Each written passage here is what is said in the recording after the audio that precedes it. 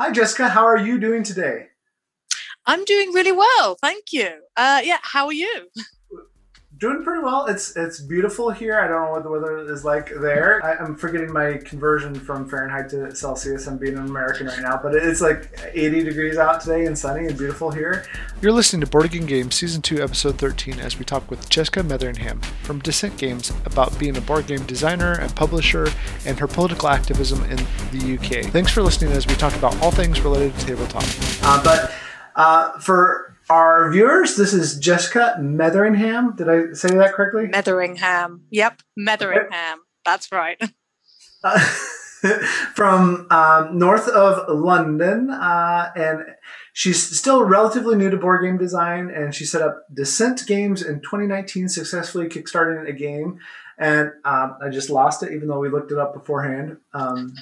Was it Disarm the Base? Disarm the Base? Disarm the Base was my first Kickstarter. Yes, it was. About peace activists doing their thing to help make the world a better place, and is working on her second game.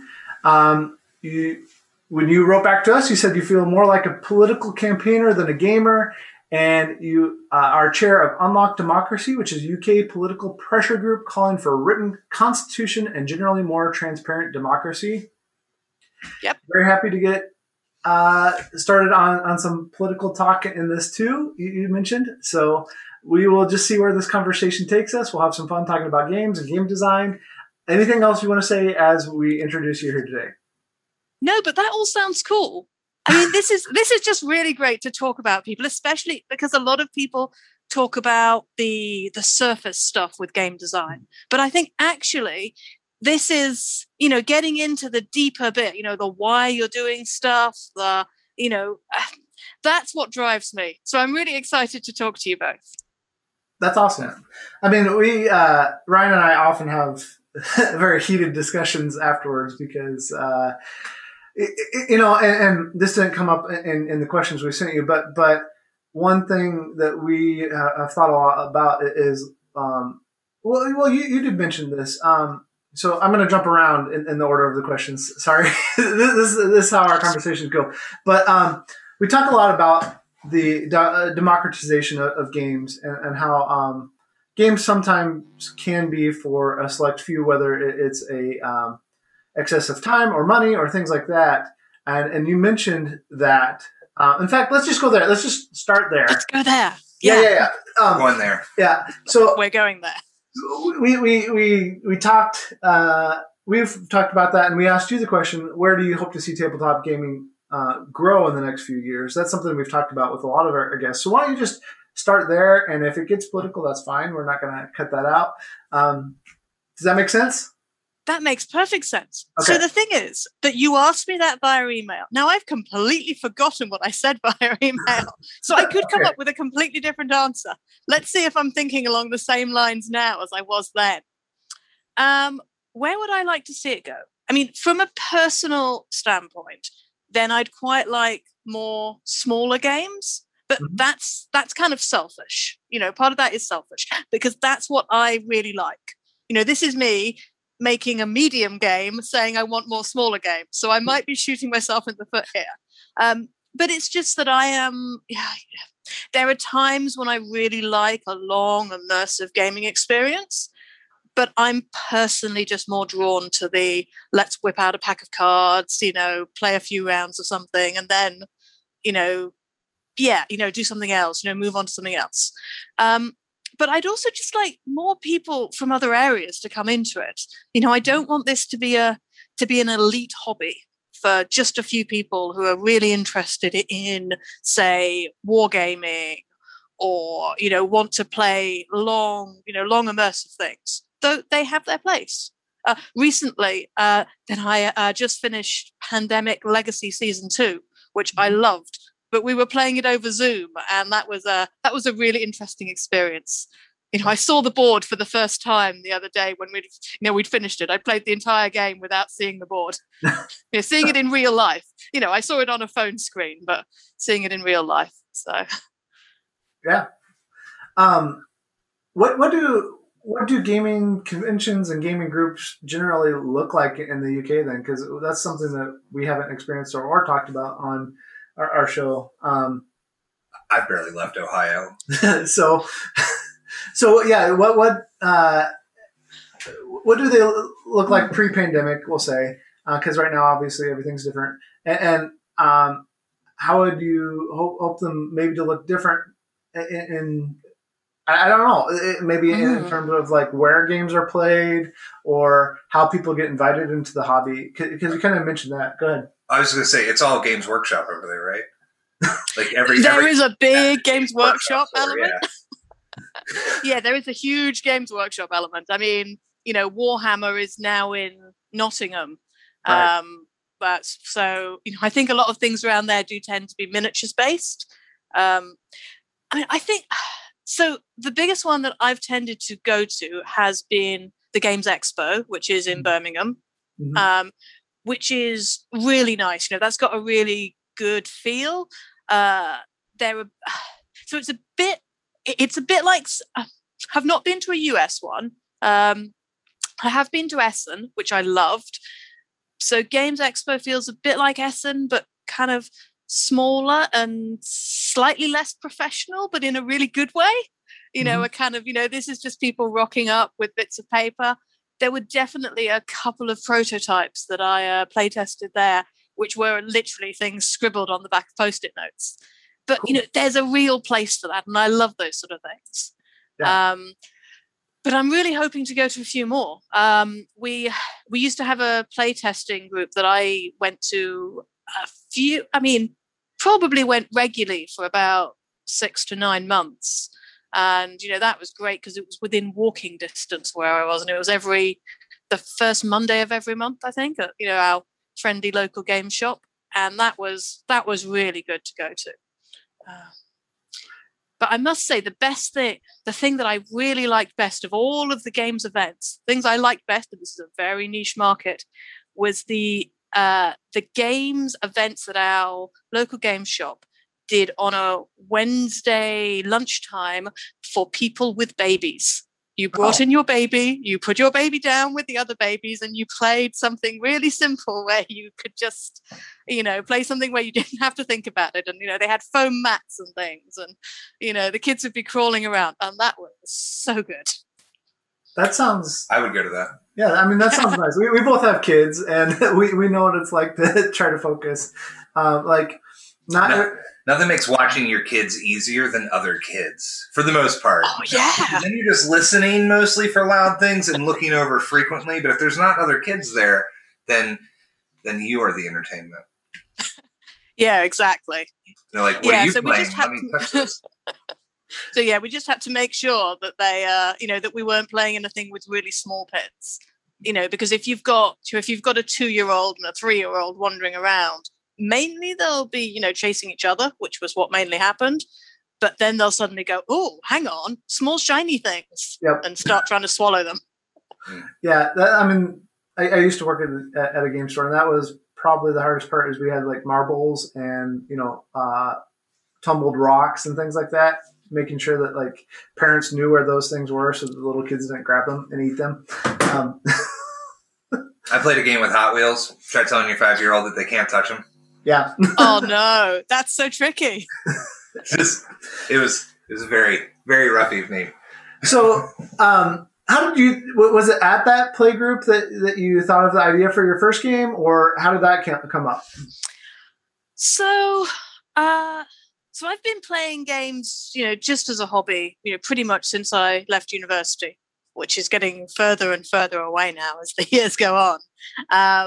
So I played a lot of Carcassonne, for example. Carcassonne was the one that was really what we played. And then about 2 years ago, then I had this chance to do freelance work, to move from a full-time job. I mean, basically, my partner at the time was working a part-time job, and now he's working a full-time job. And that, basically he got a really good job opportunity where we then thought, okay, well, maybe I can move into more freelance work, which then hopefully would create a bit of a space to do this. Mm-hmm. Plus, of course, one of us has to be looking after the children because they're nearly 5 and nearly 3 now. So they're still quite little. That's a lot of work. Yeah, it's a lot of work. Yeah. So then with all that work and going, yeah, I'm going to go freelance and, more time to look after the children. What I thought was, clearly I need to make a board game because with all that free time I don't have. But the idea was actually this direct action that my friends took. So it's people I know who snuck into a military base to protest against the fact that the warplanes there were being sent. Now, in this case, they were being sent to Yemen. So they were like, actually, we're going to do this direct action. This is a protest. They obviously got caught. That was kind of the point of the protest. that they had to get caught. They got a trial. They got acquitted from the trial, which was lovely. Wonderful. Yeah. Really good for the peace movement. But I thought, hey, there are loads of people who are really interested in this. And this feels like it could be a really good board game. Why don't I take these two bits of my life? Because I've been a social justice campaigner for, quite a while. So it was part of my job and, it's something I've been involved in. So I was like, why don't I take these two bits of my life and just see what I can make out of them? This could be really interesting. And yeah, it was. It was a great project. Kickstarted it successfully, which was lovely.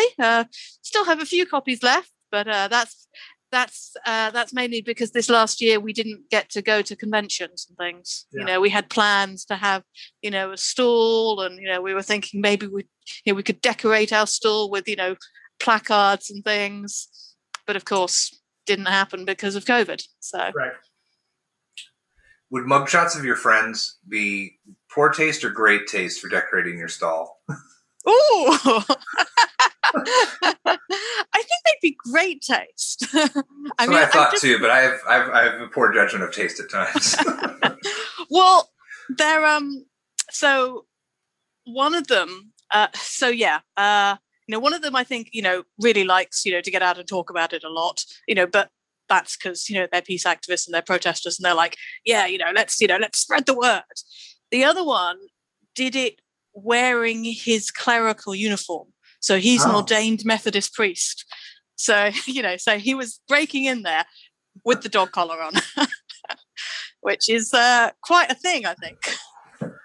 Nothing but respect for that. Yeah. So, would you explain just real quickly direct action for those who aren't familiar with the term? So direct action is generally a protest which goes beyond the normal, the normal bounds of, say a march or something, So when you're saying, okay, we dislike this thing, we want to protest against this thing, then, the majority of people would say, right, let's go hold a march, or, let's go stand outside something, let's have a vigil, get some placards together, some sort of demonstration. Direct action would be taking it a step further, where you're saying, we are going to specifically and carefully break the law. Yeah. Which is why that game comes with a disclaimer at the front. Don't get caught. I missed the trick there, didn't I? It comes with a disclaimer. I didn't notice that part. We looked it up on BGG, Board Game Geek, but I didn't see the disclaimer. What is the disclaimer? No, the front of the rules booklet just has a little thing saying that we respect the right to protest, but we are not encouraging people to actually go and do this particular protest. Oh, okay. And it also says not that anybody should ever think this, but it says this is a hypothetical base. This is not the map of a real base. Not that anybody would mistake it for that, because it's a very stylized, right? But yeah. Did you begin writing this during the legal proceedings against your friends, or was it after the resolution? And then follow up to that, if it was during, was it a little touchy at times? Where you're like, ugh. No, it was. So I think the moment when I really thought, yeah, this could be a really good game, was when they got acquitted. So I'm at work and So one of them was actually a colleague of mine at the time. I'm at work, and this sort of cheer goes around the office. Everyone's like, Sam got acquitted, Sam got acquitted. You see people sort of running back and forth going, oh, we got to say, Sam got acquitted. And so, yeah.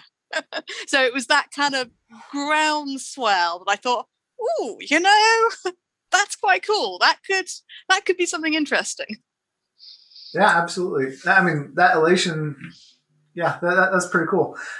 So what are some of your, we'll move from there to what are some of your favorite gaming experiences, and then hopefully we'll get to your new game here in a second. Well, go ahead, and then I'll throw something in. Yeah, what are some of your favorite gaming experiences? Ooh, my current favorite gaming experiences. So at the moment, so like I said, recently played Pandemic Season 2, which was, we really loved. I know Season 2 gets a little, some people love it, some people are less impressed. But for me, it was just perfect, actually. Yeah, towards the end of it, I was a bit like, oh, I can see how this story is developing. Let me try to work out which direction it's going to go in. No spoilers, obviously, but I was like, I don't know how it's going to end. Is it going to be this or this? And I had like 10 different scenarios I was thinking through. So, yeah, really got involved in that. Currently, then I'm really enjoying Subterra, which is the one about caving. So I really like that. That's another cooperative game. And we normally play it just with 2 players. But because it's a cooperative game, then the 2-player game is actually with 4 characters. Mm-hmm. But it seems to work really well, which I did not expect, but it did. And I'm thinking most recently, then I've actually been playing a really tiny game. So we got a set of tiny games on, well, not tiny games, but very small games. We got a set on Kickstarter. So I've been playing Mountain Goats, which I think is board game tables. Okay. Yeah. But yeah, that's really cool. But classic games, to be honest, sometimes I just go back to a pack of cards. Okay. My dad really, really likes playing rummy, and there are times when you're like, let's just sit down and let's just play that, rummy or whist or something. And yeah, there's something classic about saying, let's just, play something quite traditional. Do you play rummy with your spouse? Partner? Sometimes. Yeah. So yeah, we're married, but because we're in the UK, we tend to say partner. It's a very sort of middle class UK thing, I think. Fair. Do you do 500 or do you do a perpetual count? 500 generally. See, I'm glad you asked that question, because a lot of people are like, no, play the classic rummy. But I'm like, no, 500. 500 it is. Yeah. How would you, since you like playing card games, how would you explain what taking a trick is in a game? I saw this debate on Twitter a couple weeks ago, and it really piqued my interest because some people, I think like Jeff Engelstein and others, were like, you don't need to define that. I might be getting wrong which side of the debate he was on, but it was a full-on debate for a little bit. How would you define taking a trick, and if you needed to put it in a rule book, what would you say about it? That is a difficult one, actually, because it's one of those things that just comes so instinctively to a lot of people. Right. You've played it for a while, you're like, yeah, of course, yes. I think I'd start with a standard pack of cards. Clearly you can have, taking a trick with multiple card games. It doesn't need to be a standard pack of cards. But I'd say, okay, taking a trick is where you all put one into the middle. You choose what card from your hand you're going to put into the middle. The numbers count up, the suits count up, and one suit you've decided will trump the lot of them. And you are generally trying to be the highest, but sometimes you're trying to be the lowest. I think that's what I'd say. Something like that. Yeah, sure. No, I didn't prepare you for that question, so don't feel bad. That seems a little bit lengthy, though. But the thing is that I'm not, that great at the elevator pitch. So I think a lot of people are struggling with that too, because so many people they just play the games intuitively, where they're whatever their card game is, whether it's Pinochle or whatever that they're used to, and then they come to it and they're like, how do I explain what I'm doing to somebody who's never done this before? Yeah. Well, trick taking it's a rule, but it's also it's how you would describe certain games. So while it's a rule of a game, and rules usually have a description, but since it's its whole game, Rummy is a trick taking game. People are like, oh yeah, I know how to play Rummy. So why would you ever have to describe it, except for all of the people that don't know how to play Rummy? Yeah. Or the person you're sort of like, how do you do this or that when it's something that's well established? Right. One of the things I struggled with, because I did have this for Disarm the Base, was defining what I called the hidden hand. So when you lay 4 cards face down on the table, and then you put 4 cards face up on the table, and you can only reveal the card underneath when you've used the card on the top. So, which is, again, it's standard for, some games. There's a particular game we play in the UK, which I'm not going to say because it's got a rude name, very popular among students, which probably has all sorts of other names, but it's one of those ones where, quite often you have games where you have cards which are hidden on the table and you can only reveal them once you've used the one on the top. So, coming to your current game, then, how's all that, your favorite gaming experiences, your political activism, your last game design, how has that informed your current game design? What's going well there for you? Let's just talk about that, right? Because you're trying to get ready for. Sorry, I'm pulling up my notes here. That's okay. July, Library right? Labyrinth. July. Hopefully, fingers crossed. Yeah. Well, at this point, you're probably completely done with all your game design, right? It's just getting the production stuff done. Right. Oh. Well, it's the production stuff, but it's also the prototype. Okay. But also the thing is that, you're never quite completely done. You think something is done, and then you play test it with a different group of people, and they go, "Oh, that bit didn't work," or whatever, and you think, "Oh no, we need to switch this out or that about." But it is very much the tweaks. It's saying, okay, does that need a big boss monster at the end, or does it need 2 smaller boss monsters? What actually works? It's that kind of thing. But yeah, sometimes there's a point you just have to say, "Hey, this game is done. I'm going to stop tweaking it, because otherwise you'll just go on forever." But Library Labyrinth is a sort of mid-weight, fairly lightweight, gateway type game, which is about famous fictional women plus historic women. So you're building this team of characters, who are all real characters in some way. You can go and look them up somewhere else. Some of them will be fictional, some will be real life people. But you're building this team to put literary horrors back in the books. So you're in a library, things have started escaping from the books. You've got Dracula over there, maybe. You've got Mount Doom over there in the corner. You've got Martian robots from War of the Worlds. You've got a basilisk over there. Triffid's behind you. You're like, okay, we have to put these things back in the books before they escape and go elsewhere. So you're collecting these book characters. So it's a little bit of, it's not quite set collection, but you are collecting the various characters because they all have specific skills which will help you to put these things back. So we've kind of been thinking about it sometimes like it's a diceless dungeon crawler almost. There's no dice. Yeah. So it's not like you're somebody who's building up your skills. you're basically assembling this, this crack team. Mm-hmm. So yeah.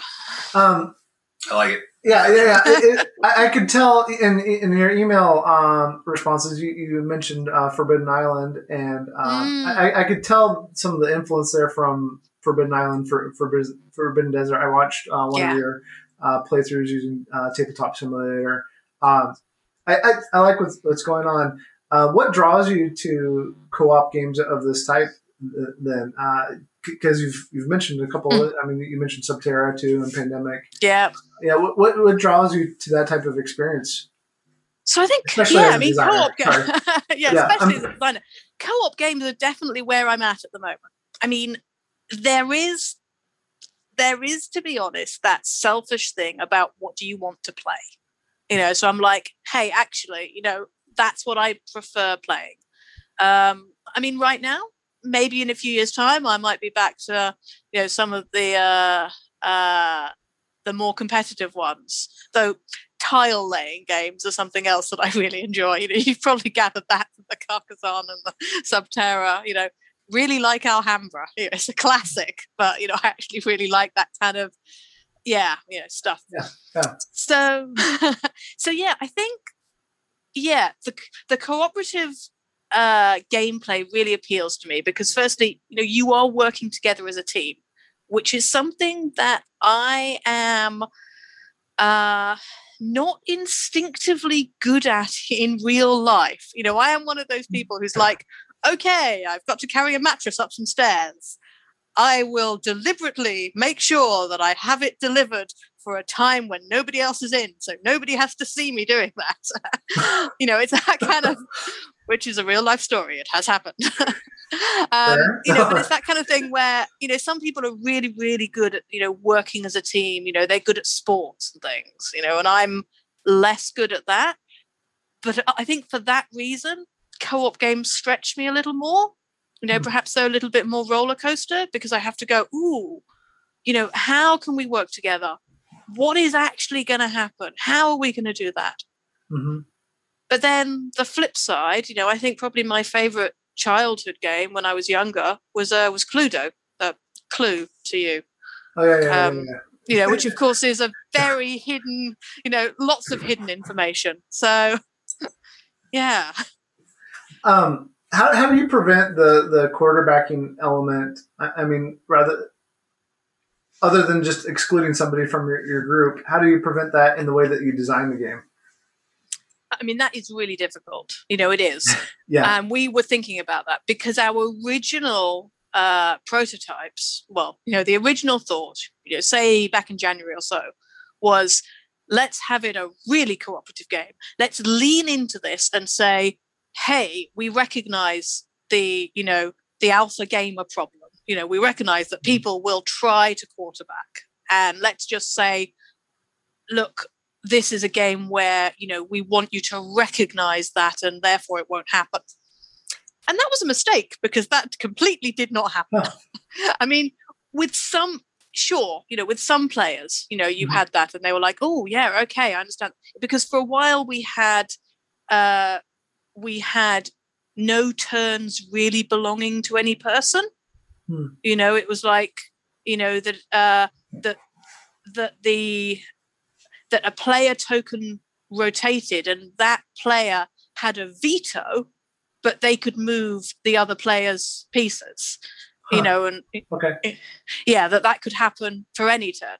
And that definitely, when you got a certain type of person, then that completely threw it out the window. It was like, okay, we have clearly not solved that problem. But, we kind of knew that anyway. So what we have at the moment is we have not quite a split turn, but we have for every turn that a player has, and it goes around in the normal way, then you've got 6 actions you can play on your turn. You have to take 3 of them yourself, but you can choose to move other players for the other 3. So it's as if you all have whatever the pandemic power is. Which one is it? The administrator who does that? There's one of the characters in Pandemic who does it anyway. So it's as if you all have that power. Okay. But yeah, and we found that did help, because it meant that players were more willing to move the other players' pieces when they hadn't been quarterbacking. Mm-hmm. Mm. No, I like that. You had a lot to pick from all your characters and everything. How do you pronounce the poet priestess who is in your artwork that you're showcasing the game for? So I have to have a run up at this one. I think it's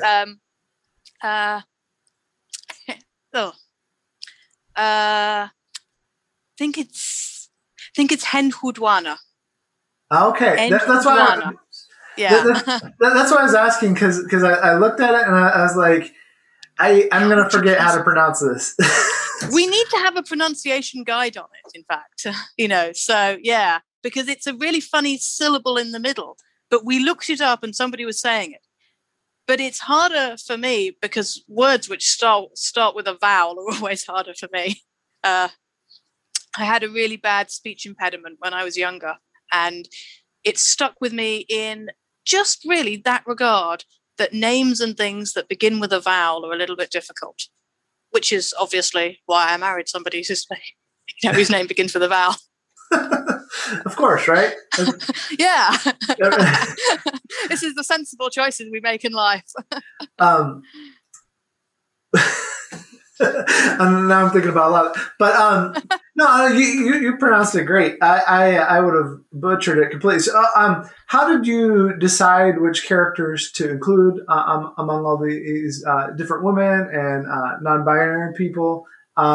Because you had a lot to choose from, and I think, at least to me, it would probably feel like when you choose one, you're definitely probably excluding somebody else. So how did you go about that process of deciding these are the important ones for my game?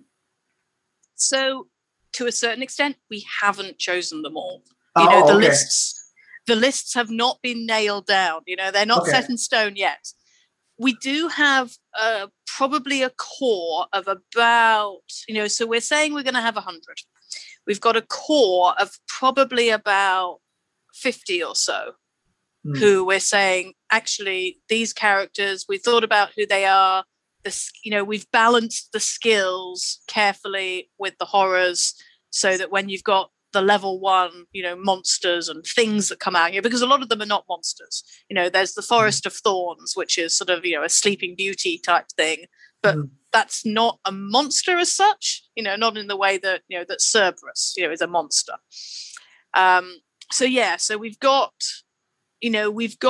those, we've got some of them which are very much balanced, and then we need to decide on the rest, because we have a long list, which is just like this, it's this amazing long list, and it's got so many people on them. But we also really want to make sure that whatever list we finally end up with, that is a list which is relatively balanced across the world. I mean, this game will have, for a start, we can't use fictional characters which are still in copyright. So that basically means 70 years from the death of the author. Mm-hmm. So things written in about 1910 are normally okay. 1920 is often okay. 1940, you're pushing it, generally. A lot of Conan characters recently just became copyright approved. Well, there we go. I can think of 0 female characters from Conan stories. But I don't know that you'd want, Conan is... What a rich time for writing fantasy, 1920s. Well, it's really interesting. You look through some of those, stories, and Tarzan, for example. Did you know there were about 20 Tarzan books? Yes. And they're all the same, apart from the first one. Yeah. Practically. Well, you said the Forest of Thorns wasn't a big bad guy, but in the original Sleeping Beauty story, how she was awoken, I would say that Prince Charming was a pretty bad guy. Yeah. Certainly in a version that I read. Mm-hmm. Yeah. Yeah, at least one version I read. True Love's Kiss is not him, but the baby latching. Yeah, yeah. It's like, oh, that's when we get to some of the big, the bigger, badder horrors, some of them are not really, well, some of them are quite meta. We've got doubt in there. Plague is in there. Nightmares, which, I mean, nightmares to me is really the Island of Dreams from Voyage of the Dawn Treader. Okay. So yeah, they get there and they think it's the Island of Dreams, and that's what they've been talking about, and actually what it means is that it's the Island of Nightmares, the bad dreams. But there was something else I was going to say. Oh yes, about trying to balance it across the world. Yeah, because so we are from the UK. We're all British. We do have we're a team. There are 5 of us in the team at the moment. We have very mixed heritages. So we've got one person who's British Chinese. We've got one person who's British Caribbean. But so this library will probably have more characters from the UK. Because that's what we've been reading. That's where our literary roots are.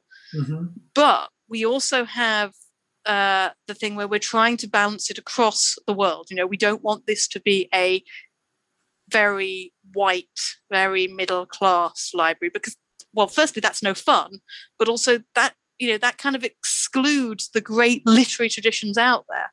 Particularly if you're thinking about the Japanese literary tradition, the Chinese literary tradition, and they have classics that go far beyond, far deeper than the European classics. Yeah. Which is why it's great to have someone on the team who has that history and that knowledge and can tell us, which characters are which and, why we should be representing this character with this and not that. Yeah. That's awesome. Do you have... how do I put this without getting too heady? Ryan tells me I get too heady sometimes. No. One of my favorite short stories, of course, I can't think of the name right now, but Kafka, right? Mm-hmm. And do you have anything like that where the horror is the modern sense of self and doubting self and defeating that? Do you mean, should we have a giant dung beetle in there? Well, no, I mean, that's just allegory, right? You're thinking more of the trial. Right. Because, I mean, you mentioned like nightmares and fear and totalitarianism. But, I mean, especially this last year, that's a pretty big deal for a lot of people. That's a huge monster of dealing with myself and existence. Yes. So, I mean, self-doubt and anxiety. I mean, that is... Yeah. But it's, so the answer is definitely want to get something in there about that. We've been talking to the Mary Seacole Trust, which is a UK charity. They have a youth council, which is great, by the way. Should you ever want to know how your game works or whether it makes sense or whatever, go and talk to a bunch of teenagers. I mean, really nice, polite teenagers, but still, they're teenagers and you're like, oh, okay, right. How do I explain this to these teenagers on Zoom? So we've been talking to them and they have been, they picked up really upon some of the horrors being things like doubt. They were saying, oh, yeah, things like anxiety, that's a thing. Can we lean into the mental health aspect? Which was really interesting because it was not quite a side thing, but it was less important to us. And we were thinking, oh, they've picked up on that. That's fascinating. You've picked up on this. Clearly, we should lean into this. Well, I just like, have you played Obscurio at all? I haven't actually. No, I haven't. Oh, okay. So it's semi-co-op in terms of the fact that it was the follow-up to Mysterium. Have you played that one? Yes, I do love Mysterium. Okay, so I like Obscurio slightly better. Obscurio, you're in a library, you're trying to escape a sorcerer who's trapped you there, and then one of your teammates is working with the sorcerer to keep you there. I have had this described to me before. Now you say it, I'm like, oh, yes. Okay. Well, but I haven't played it. Okay. And maybe it would be helpful. Maybe it wouldn't. But like, as I saw you playing your game, it reminded me of that in terms of like setting. That here are these things that are surrounding. I don't know. I have a vivid imagination. Here are these things that are surrounding me, and how do I say this? That I have to defeat them both internally and externally, and that's what I thought of when I saw your game. So I think you're just focusing on Star Wars a lot.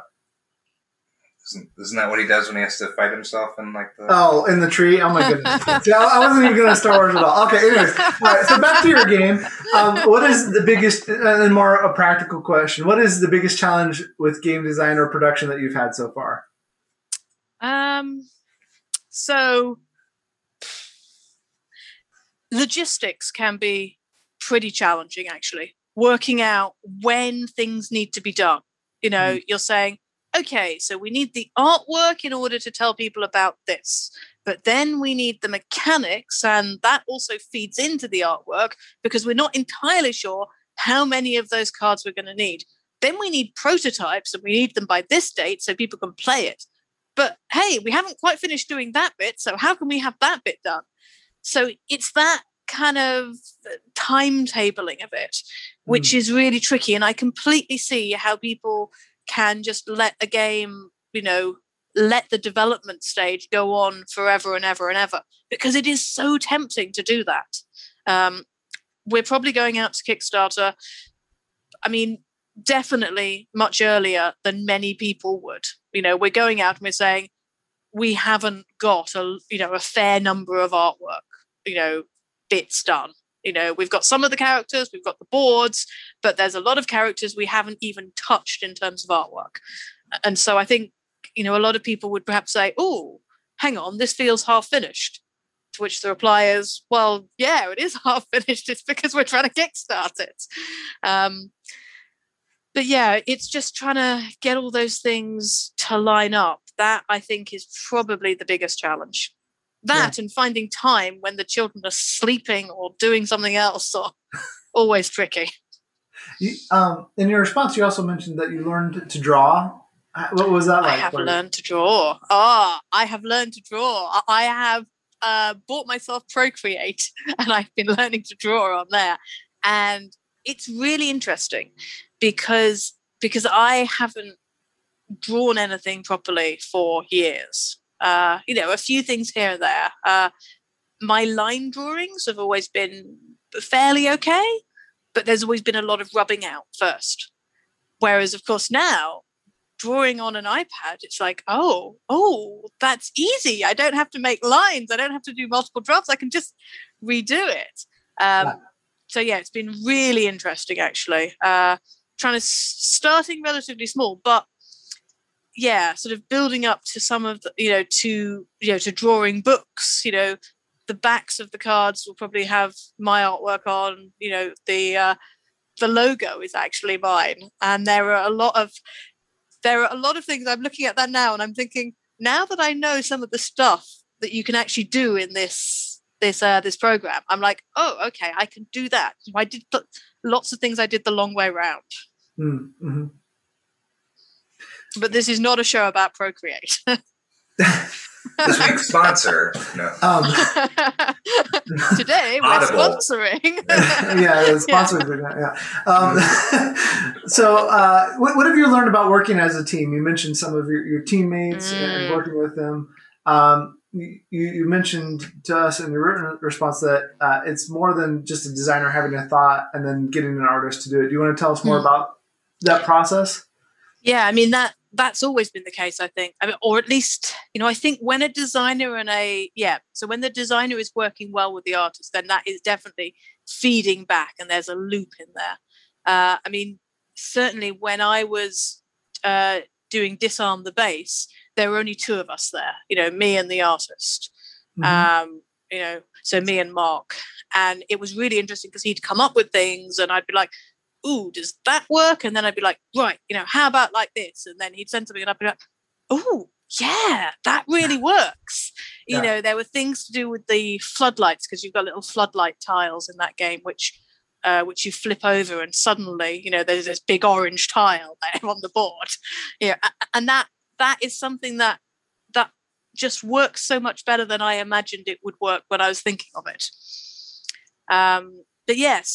But with this team, there are more of us. There's also more that I'm thinking about as well, because there are things which I am not good at. And one of them is marketing.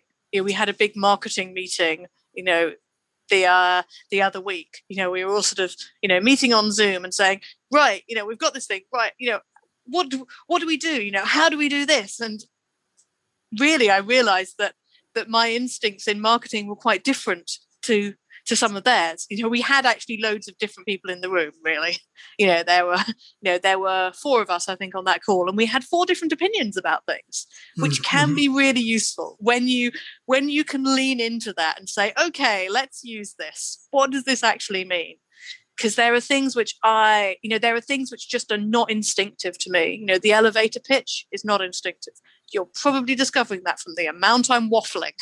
But also the other thing that was really non-instinctive to me was newsletters via email, just because that's not something I do very much. And I'd been doing an occasional blog, which had been sent out to people via email, but I hadn't been promoting that at all, because why would anybody want an email about something? But some people love emails, so it's just one. Yeah.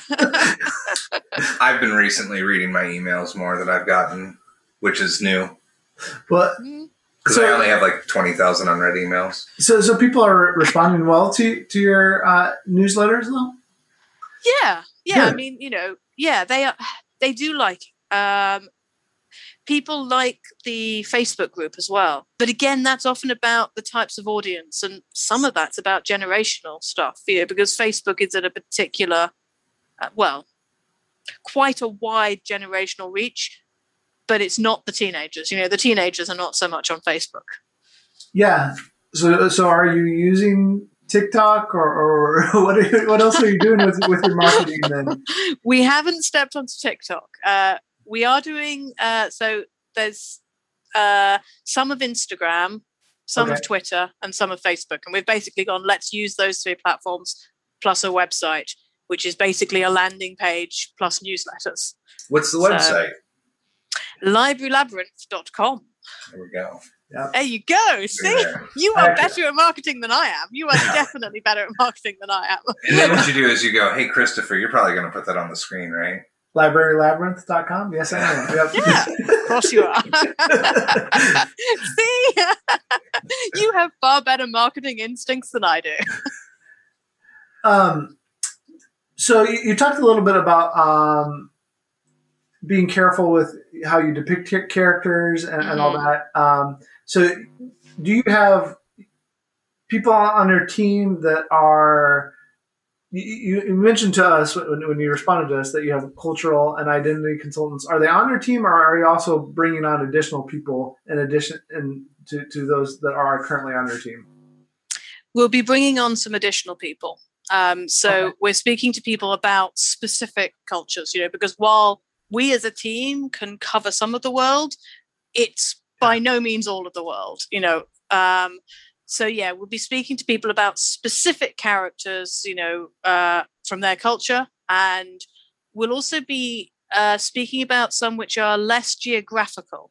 So, for example, this game, so there will be trans women involved in this game, which is something where we need to get somebody who is a trans woman themselves to say, does that look right to me? Now, of course, this is all going to be personal. This is all, quite subjective, but it's still really important that we get, multiple subjective perspectives on it rather than just saying, oh, yeah, it looks fine to me, because that's not a recipe for success. Right. That's valid. I've looked into designing before and representation, and with classes that I'm familiar with and stuff like that, or people, and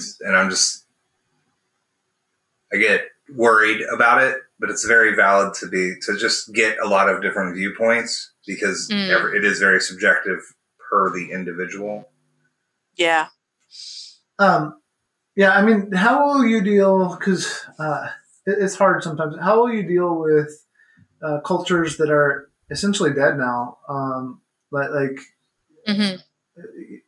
because we can't get somebody from Mesopotamia. Yeah, you can't get somebody from Mesopotamia. Yeah, you can't get an Akkadian to come out or a Babylonian to give you their input on it. So how does that go? That's very true. I mean, to a certain extent, we can get a historian to do that. So we are talking to a couple of history teachers as well. Okay. To say, does this look like it should look? But yeah, so there are some experts who are not from that culture because that culture no longer exists. Which hopefully should, cover as much as we can. Yeah, no. I mean, you're doing a lot more than some bigger companies have done. Unfortunately, we're trying. Yeah. But I mean, that's the only thing to do is laugh at this point because some of them have been just doing whatever they want willy nilly. So I have one question that I've been pondering about the game. Yeah. I assume. See, this is one of those. This is a kind of a joke. I assume since you will have expansive representation of all these different cultures, that the library is in Britain, right? It's yeah. I mean, should we have a little sign at the top of some of them that says "stolen from"? There we go. We'll come with little stickers. In fact, not stolen. Yeah, stolen from ... and you can write in your own thing about where we stole it from. There you go. Will that be a stretch goal? Maybe. I would throw in to make sure that one got met extra. Yeah. Donated by, donated with air quotes. Legally, we don't have to return this one. We are custodians now. Yeah. But these are not necessarily first edition books.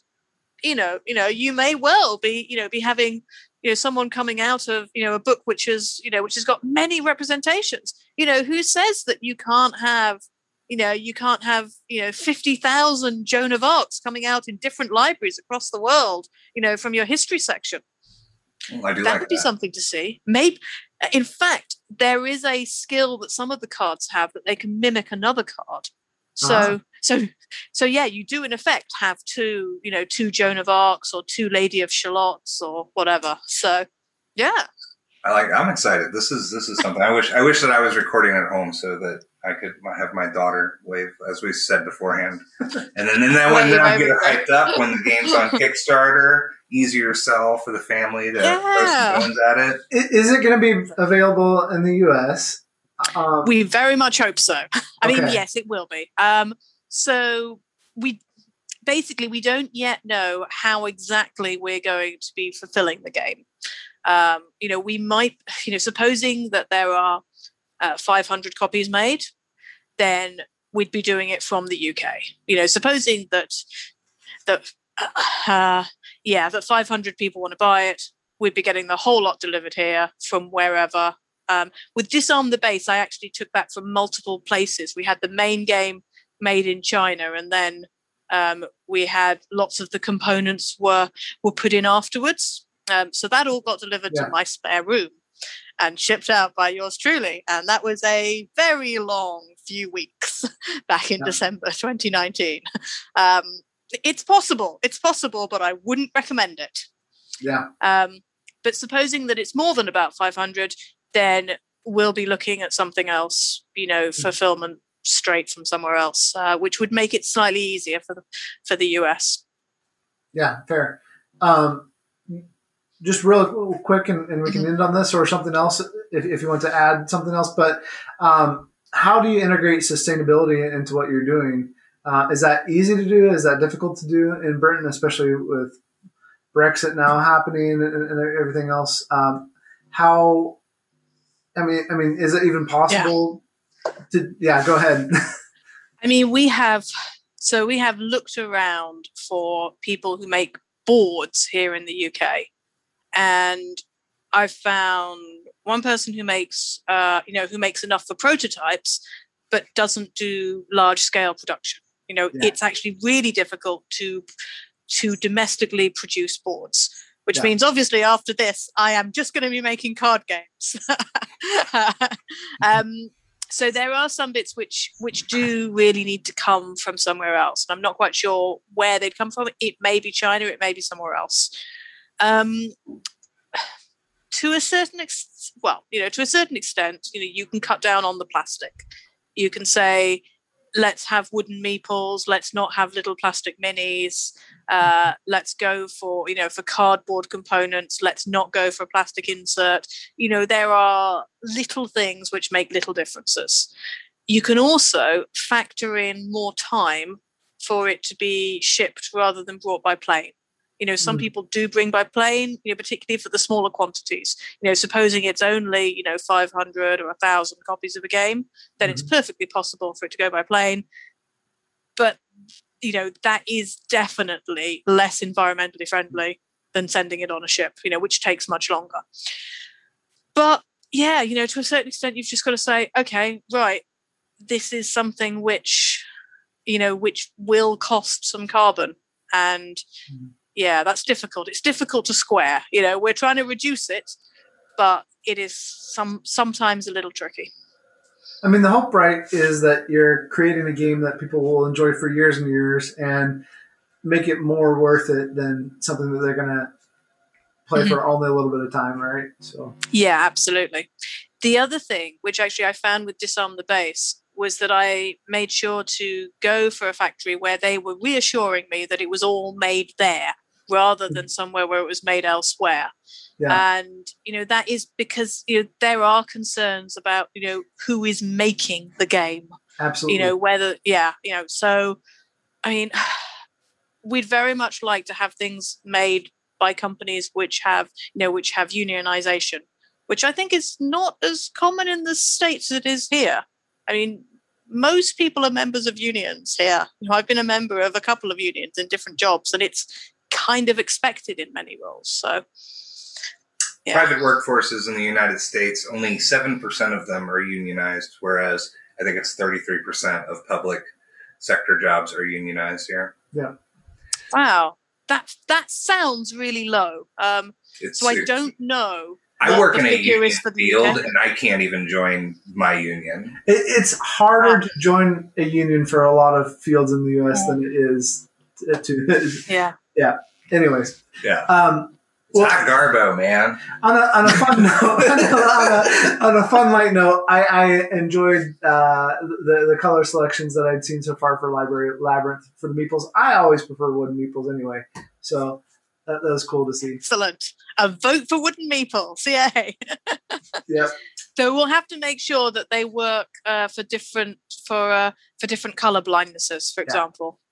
Definitely for Disarm the Base. Then we found that by making the green more of a sage green, then it kind of made it a different color completely to the red for most forms of color blindness, which was really interesting. It was funny what sort of small changes you can make, because it was clearly green, for me, right. But it just changed the color completely for other people. Yeah. I mean, that's the whole thing, right? Getting outside of your own view of the world. And yeah. Yeah. Yeah. So anything else you want to share? We really appreciate your time. Thanks for talking about Library Labyrinth and Dissent Games and everything you're doing. This is your chance. Well, maybe I should just get better at marketing. I should say, come join our Facebook page. We have a community page where we're doing all sorts of artwork things. Mainly, you get to choose what extra bits I put on the boards next. Jess, put a globe in this room. Jess, put some, a chess set in this room, etc. Jess, make the chairs blue.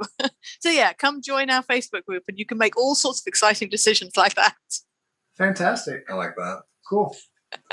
Thank you. Excellent. Appreciate your time, and look forward to it. Yeah, I really hope it does well. Do you have a date in July that it starts, or just July? think I might have put July the 5th on the Kickstarter, but I'm not 100% sure. Okay, fair enough. We'll share it again on our different channels when we see the date announced for sure and all that. So thank you. Thank you very much. It's been lovely talking to you. Enjoy talking to you too. Thanks. Thank you. You've just been listening to Board Game Games Season 2, Episode 13, as we talked with Jessica Metheringham about her upcoming game, Library Labyrinth, as well as her experiences in the board game world. Thanks for listening as we continue to explore the tabletop gaming experience. You can also find us on Facebook, Instagram, TikTok, Twitch, Twitter, and YouTube. Happy gaming!